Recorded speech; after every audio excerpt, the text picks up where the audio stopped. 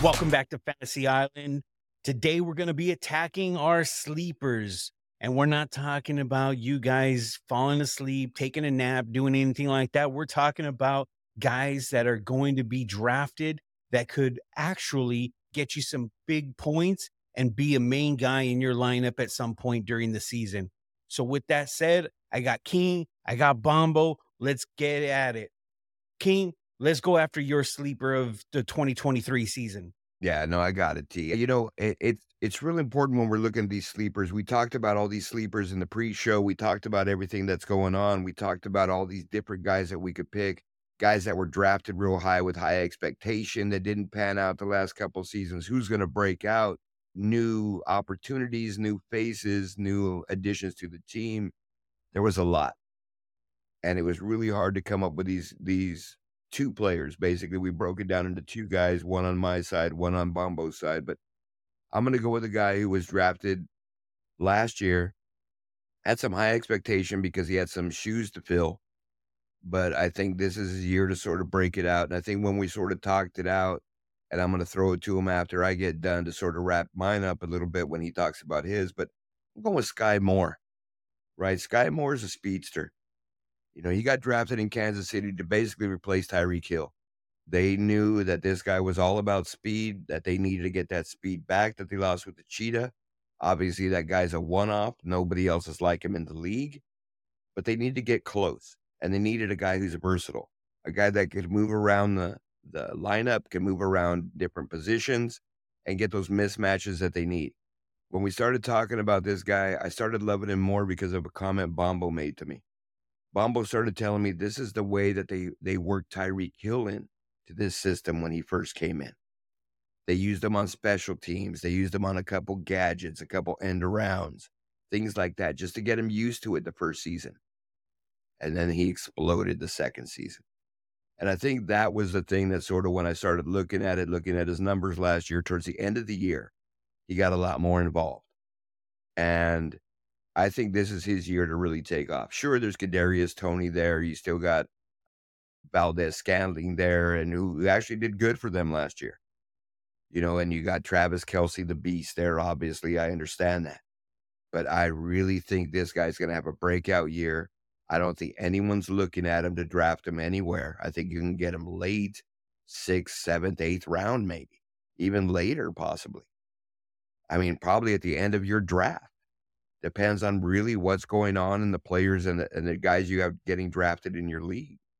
But I think Sky Moore with the quarterback, with the system, with a year under his belt, understanding it, I think it's time to unleash him. And I think they're going to be really cautious in the preseason so that people don't really get a whiff of what they're doing until this thing starts. But my sleeper this year is Sky Moore. That's a good pick, King. And we'll take it back in time to this time last year. I remember asking both you gentlemen, if you had a choice at your number one receiver in Kansas City right now, who would you guys take? Both of you guys said Sky Moore. And that's based on the potential.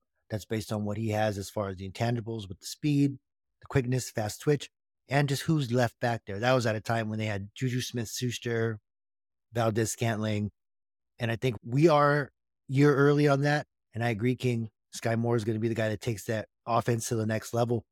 And we're going to stick with another Moore for a sleeper, and that's Elijah Moore for the Browns. This guy was very vocal about not wanting to be with the Jets, not even during this Aaron Rodgers rebuild. He's out, shipped off to Cleveland. And now I believe this is not the same Cleveland that we're used to seeing. And this is not going to be the same Deshaun Watson that we saw last year. They got a full camp. They got weapons. And I think the key to Elijah Moore's breakout, and keep in mind, as a rookie, he broke out, right? He was leading the league in receiving for about 3 weeks as a rookie with nobody throwing to him. He has Deshaun Watson, but I think the key is he has Amari Cooper on the other side. Now let's look at Amari Cooper's history. Wherever Amari Cooper's been, there's been that other guy that blew up. When Amari Cooper was with the Raiders, it seemed like Michael Crabtree might have been the better receiver, even though Amari Cooper was obviously the number one. Crabtree was eating. When Cooper was in Dallas, CeeDee Lamb started eating. Even Michael Gallup started eating. He draws that safety. He's a great receiver. Cooper's great. But I think you're going to have Elijah Moore in a lot of one-on-one coverage. with lesser corners. You're going to see Deshaun Watson still knows how to pick apart a zone because he extends plays and he can get it done with his legs. And Elijah Moore is a talent. DK Metcalf and all these Ole Miss receivers said Elijah Moore is the best receiver to come out of there. And he's physically gifted. He's playing with a chip on his shoulder, which I know that on this show, playing with a chip on your shoulder should be a stat because we bring it up all the time. Elijah Moore talked his way out of there. He's in a favorable position. And I believe that right now the Browns are playing with house money. Nobody's expecting a lot from the Browns. People are expecting the same level of production from the other teams in that division. And I think the Browns have a sneaky chance of utilizing some of their offensive weapons and putting points on the board. Whether that leads to wins or losses, it doesn't matter. We're talking about fantasy, and we're talking about winning your fantasy league. I think Elijah Moore could win your fantasy league because you're going to be getting him in the 12th round anyway. What do you think, King? I like him. I love the fact that they're actually going to utilize him. I mean, if you look at his rookie year in New York, he was the guy. He was the guy who was getting these long passes. He was the guy getting the long touchdowns. And then it just sort of went away. And he sort of got put on the shelf. I think one concern I have, and like we talked about in an earlier segment, is we're recording this the weekend of all the first preseason games. He came up with a little bit of a rib injury his first game. So I'm going to keep watching him because ribs could linger a little bit, but I really think he's going to have a great year. I think it's a great pick, Bombo. What say you, T? I think you guys both had some great picks. I do love me some Sky Moore. I am kind of partial to him, so I give the edge to King on that one. However, I'm going to throw out two quick names, rookies that are going to be sleepers, in my opinion, guys, and that's Deuce Vaughn of Dallas and Rohan Johnson of the Bears.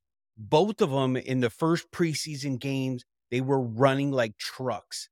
And I mean, I got to tell you right now, that Bears backfield, there's tons of studs that are in the backfield right now, but Rohan Johnson, he could catch the ball out of the backfield. He could do so many different things. So I love me some Rohan Johnson and Deuce Vaughn. I think he's going to be one of those guys to look out for. So everybody just keep him on the radar, and we'll see everyone on the next one.